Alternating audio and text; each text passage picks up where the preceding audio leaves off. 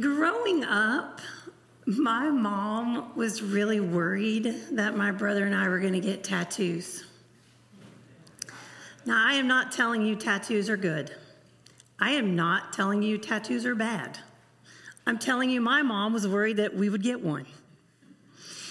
And after we graduated high school and left our mom and dad's house, they became even more worried about the decisions that we would make around tattoos.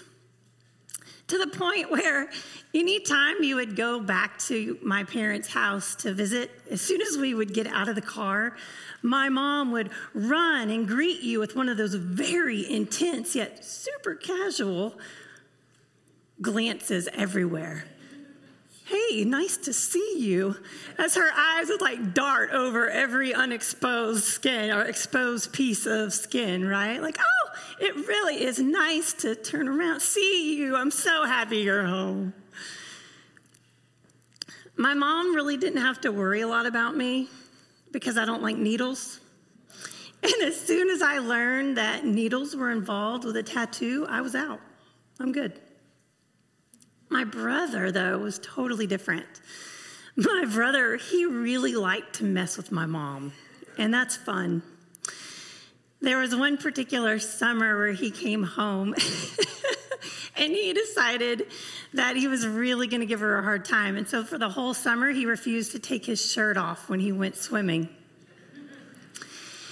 And he would always drop these random little clues. And so he would get on the phone with a friend, and he would walk just close enough for my mom to hear and be like, yeah, I'm so glad we got those tattoos, man. Isn't that awesome? And then the very next day, he would make another call, and to another friend, he'd be like, yeah, I can't decide when I'm going to get my first tattoo when I go back. I don't know. What do you think my first tattoo should be? He always liked to mess with her. There was one particular night that summer when the four of us were in the living room. My mom and my brother were on the couch, and my dad was on a chair, and I was in a chair, and we were just watching TV. And all of a sudden, I saw my brother fall asleep. Now, out of the corner of my eye, I could see my mom. And she couldn't help herself. She kind of bent down, getting closer to him. And I looked at her, and I shook my head. I was like, don't do it. Do not do it. Couldn't help herself. She bent down a little further. And as she's doing it, my dad looked at her and went, don't do it. Don't do it. Couldn't help herself. She bent down, and she took the edge of his T-shirt between her finger and her thumb. And just as she began to lift up the shirt, my brother's eyes opened and turned and saw her. It was a big moment. All of a sudden, all eyes are on my mom. All ears are on my mom. What is she going to do? It was a very big moment because my mom knew what she said next could possibly make or break a relationship. It's a big moment. Have you ever found yourself in a big moment where you know all eyes are on you, all ears are on you? It's a big moment, and sometimes you can feel it in your body that everybody is waiting for you to say something. That's where we find an apostle named Paul. Paul, in the book of Acts, he's walking around all these towns, and he's talking to people, and he's telling people what he thinks. Isn't that fun? He's walking around seeing people's behaviors, and Paul likes to give his opinions on what people are doing, unsolicited. He's like, oh, I see you're doing this, and let me tell you what I think about it. Oh, let me see what you should be doing, and let me tell you why. Paul is teaching people all about his faith, and he's trying to persuade people in these towns to talk to him about his faith. So as he's traveling, as he's teaching and talking and giving these opinions, the religious leaders find out. The philosophers find out. The theologians of the day, they find out. And they go to Paul and they say, okay, if you have something to say to us, you need to say it so we can all hear it. And so they say to Paul, we want you to go, walk up the steps to the Areopagus.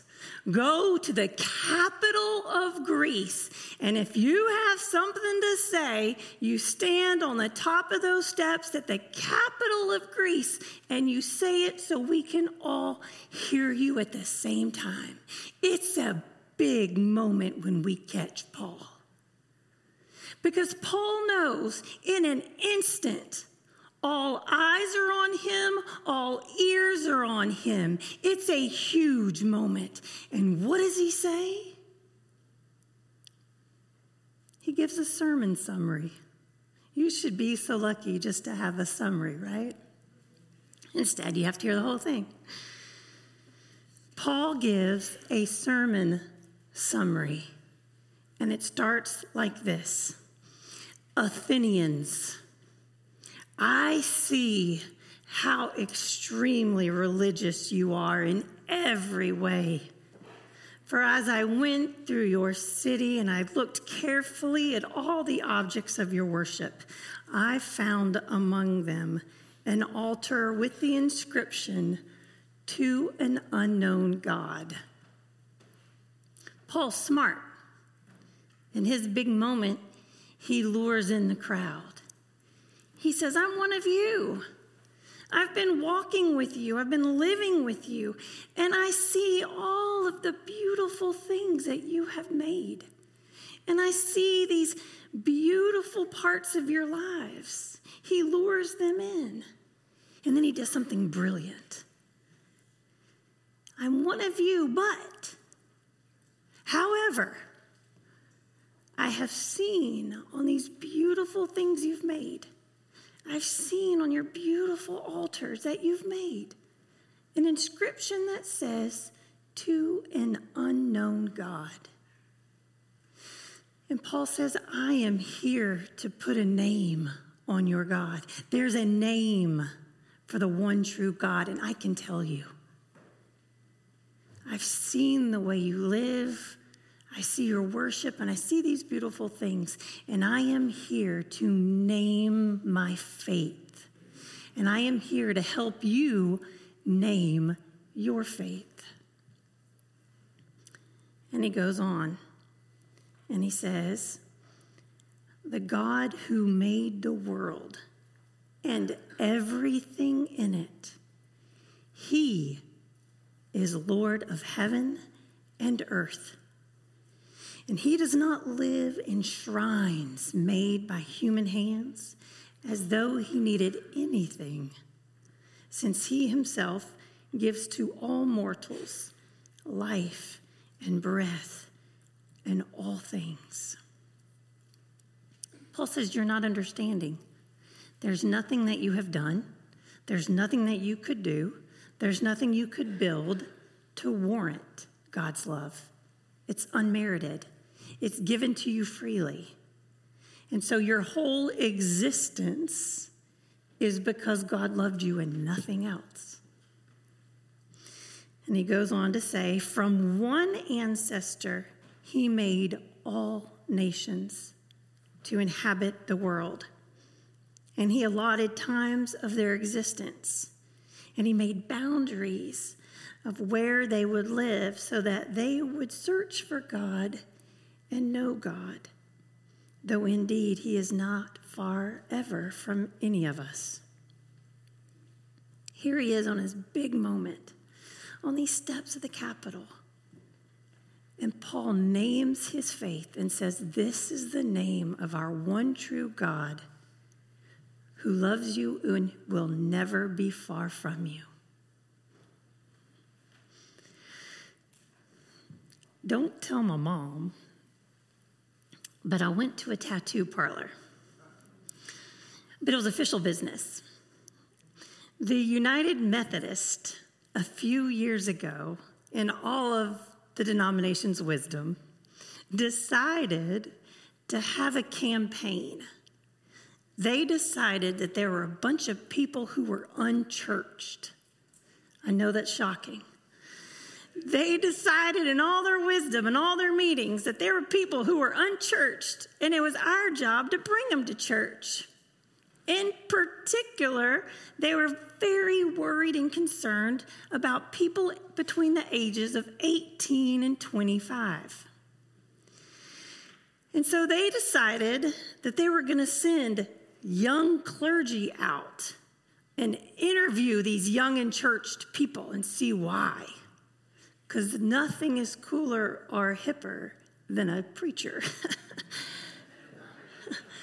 I wish that weren't funny. Yeah. So this was a national campaign. Reach the young people. So I had the privilege of being one of the young clergy selected.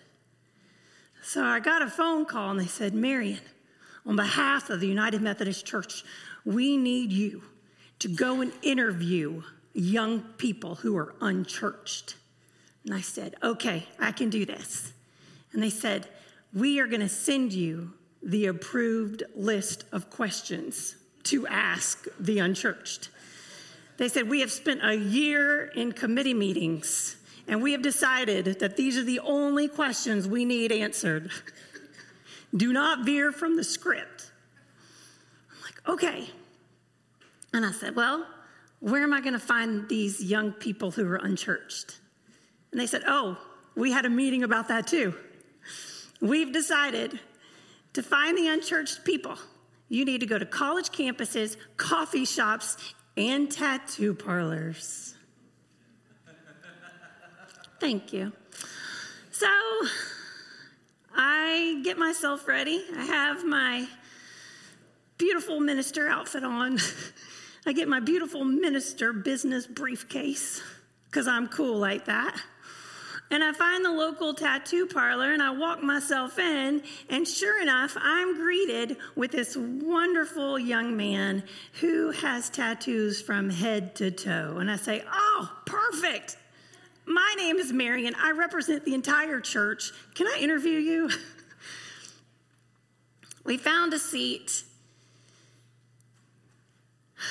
He looked at me and I looked at him. I got out my list of approved United Methodist questions. And it was the first time I'd kind of really looked at these.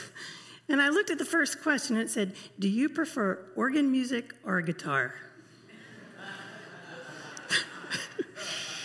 And then it said, do you like screens or no screens? And I'm looking at the rest of these questions and I'm looking at this guy and I'm like, yeah, I'm not going to ask this. So I put my list aside and I looked at him and I said, why don't you just tell me why you don't go to church? The relief on this man's face. It was like this man had been waiting for somebody to ask him this question his entire life. And all of a sudden, he had a big moment. Here he was being asked by the whole church why he didn't go. It was a moment for him. All eyes of the church were on him. All ears of the church were on him, waiting to say, hear and see what he was going to do next. It was a big moment, and guess what, friends? He took it. He said, let me tell you, I read the Bible every day. I pray every day. Let me tell you about my faith. And all of a sudden, this man begins to point to different parts of his body. And I realized for the first time that he is covered in nothing but religious symbols. And he begins to show me, this is what the serpent and the fruit mean to me. And he said, and this is what the Star of David means. And he said, and this is the encounter that I had when I drew my own dove. And he said, and this is the face of the Mary, the mother the Saint Mary that I believe watches over me. And he begins to tell me stories about the many times he has felt this protection. And then he points to his neck, and he begins to share with me the meaning of the face of Jesus that he chose. Here I am, supposed to be naming my faith when he's naming his. And of course, I'm very embarrassed, and I begin to pack my things up. And he notices, and he says, "Oh, I'm not done." And he keeps going. And he says, "I have friends that go to church. I have friends that don't miss a Sunday. And let me tell you about them. I don't think they know who they worship." He said, "God never asked for a building. God never asked for a house. The church made that happen, not God." And he's right. And he begins to say, if people knew who they really worshiped every Sunday, then they would not treat me the way they treat me. He said, as soon as I walk out of the doors of this store, no one wants to have a relationship with me if they go to church. All my friends tell me what's wrong with me and what I've done incorrectly. He said, it's almost as if on their altar it writes, "To an unknown God." Because if they worshiped the same God that I worshiped in Scripture, they would not judge me this way. And he says, every Sunday I come right here to my store. This is my church. This is my community. And this is where people come to pray together. And we talk about things and we help one another. He said, this is my village. But people on the outside, I don't recognize their altars and places of worship, just as they don't recognize mine. Obviously, I am speechless at this moment. And I begin to think he's right. I mean, I didn't even ask him if he went to church. I made a lot of assumptions. And then, for the very first time, but not the last, I realize the church is fighting about the wrong thing. And he must have seen all this on my face, because he said, okay, I've told you about mine. Tell me, what's your favorite symbol of your faith? Well, here it is. I represent the entire church universal. This is my big moment. All eyes are on me, all ears are on me. Whatever I say next, I can undo all the wrongs of the last 2,000 years of church, right? It's a great big moment for me. And so immediately I start thinking about all these images. These images are just running through my mind. I'm like, nope, not that one, not that one, not that one. It's almost like a little old-fashioned Rolodex, scripture, picture, scripture. No.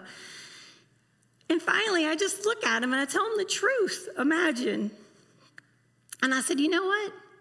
My favorite symbol is the communion table.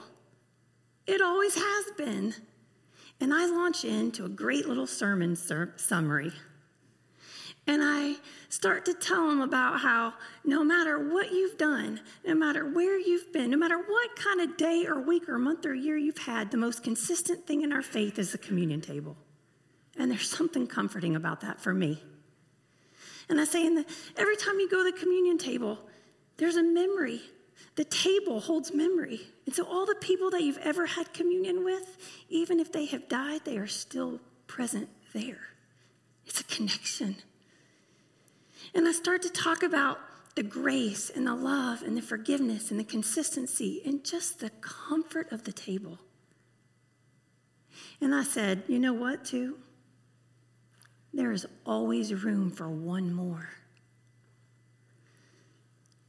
He looks right at me and he says, great. Roll up your sleeves. The first one's on the house. You know what I say? I can't. My mom won't let me. This This tattoo artist put into a very, very modern context the exact words of Acts of Paul. And so the question remains, whose name is on your worship? Whose name, Chapel Roswell, is on our worship today? Whose name is on our lives? Whose name would somebody see in our conversations and in our actions, in our judgment or not judgment? Whose name is truly on the way we live? Because there are all kinds of invisible images out there. Whose hand are you holding? What is your favorite color? And what side are you really on? Because all of those have names on them. And so the question remains, Chapel Roswell, whose name is on our faith? And typically what I have learned is the people that you disagree with the most, there's always one more place at the table.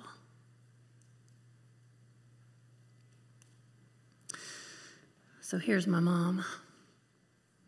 Finger and thumb right here, that t-shirt. All eyes are on her. It's a big moment. And you know what she says? She drops it and she says, you know what? It doesn't really matter. I love you. I'm going to read to you the entire passage straight from Acts. And in case you're wondering, it comes from Acts 17, verses 22 through 28. Then Paul stood in front of the Areopagus and said, Athenians, I see how extremely spiritual you are in every way.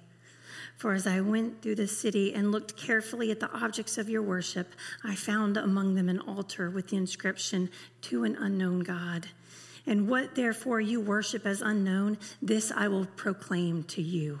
The God who made the world and everything in it, he who is Lord of heaven and earth, does not live in shrines made by human hands, nor is he served by human hands as though he needed anything, since he himself gives to all mortals life and breath and things.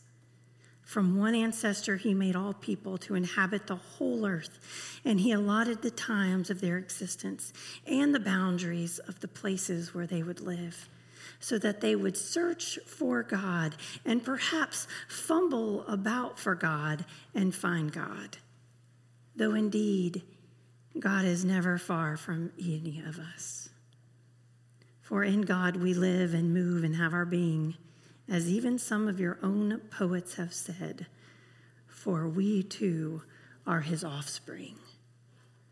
For we too are his offspring.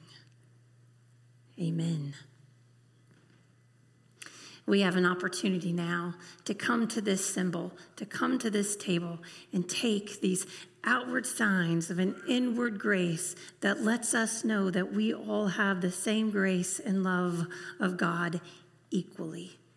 And so I invite you to hear the words of the old church liturgy called the Great Thanksgiving.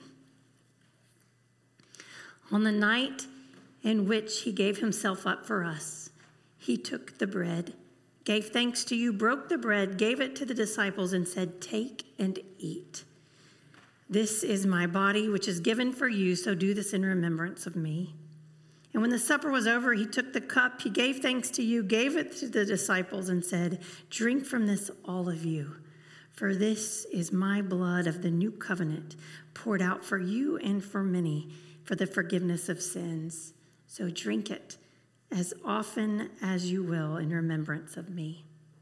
And so in remembrance of these, your mighty acts in Jesus Christ, we offer ourselves in praise and thanksgiving as a living and holy sacrifice in union with Christ offering for us as we proclaim the mystery of faith. Christ has died, Christ is risen, and Christ will come again. And so pour out your Holy Spirit on us gathered here and on these gifts of bread and wine. Make them be for us the body and blood of Christ, that we may be for the world the body of Christ redeemed by his blood.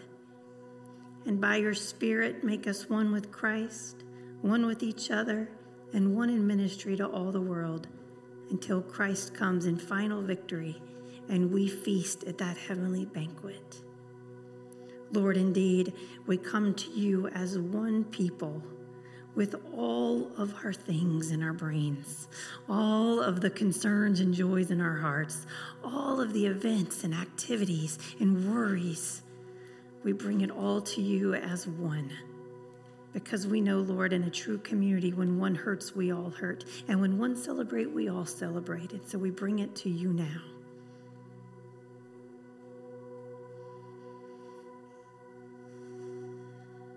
And we say together the words of your Son, the Lord's Prayer that you taught us, saying, Our Father, who art in heaven, hallowed be thy name.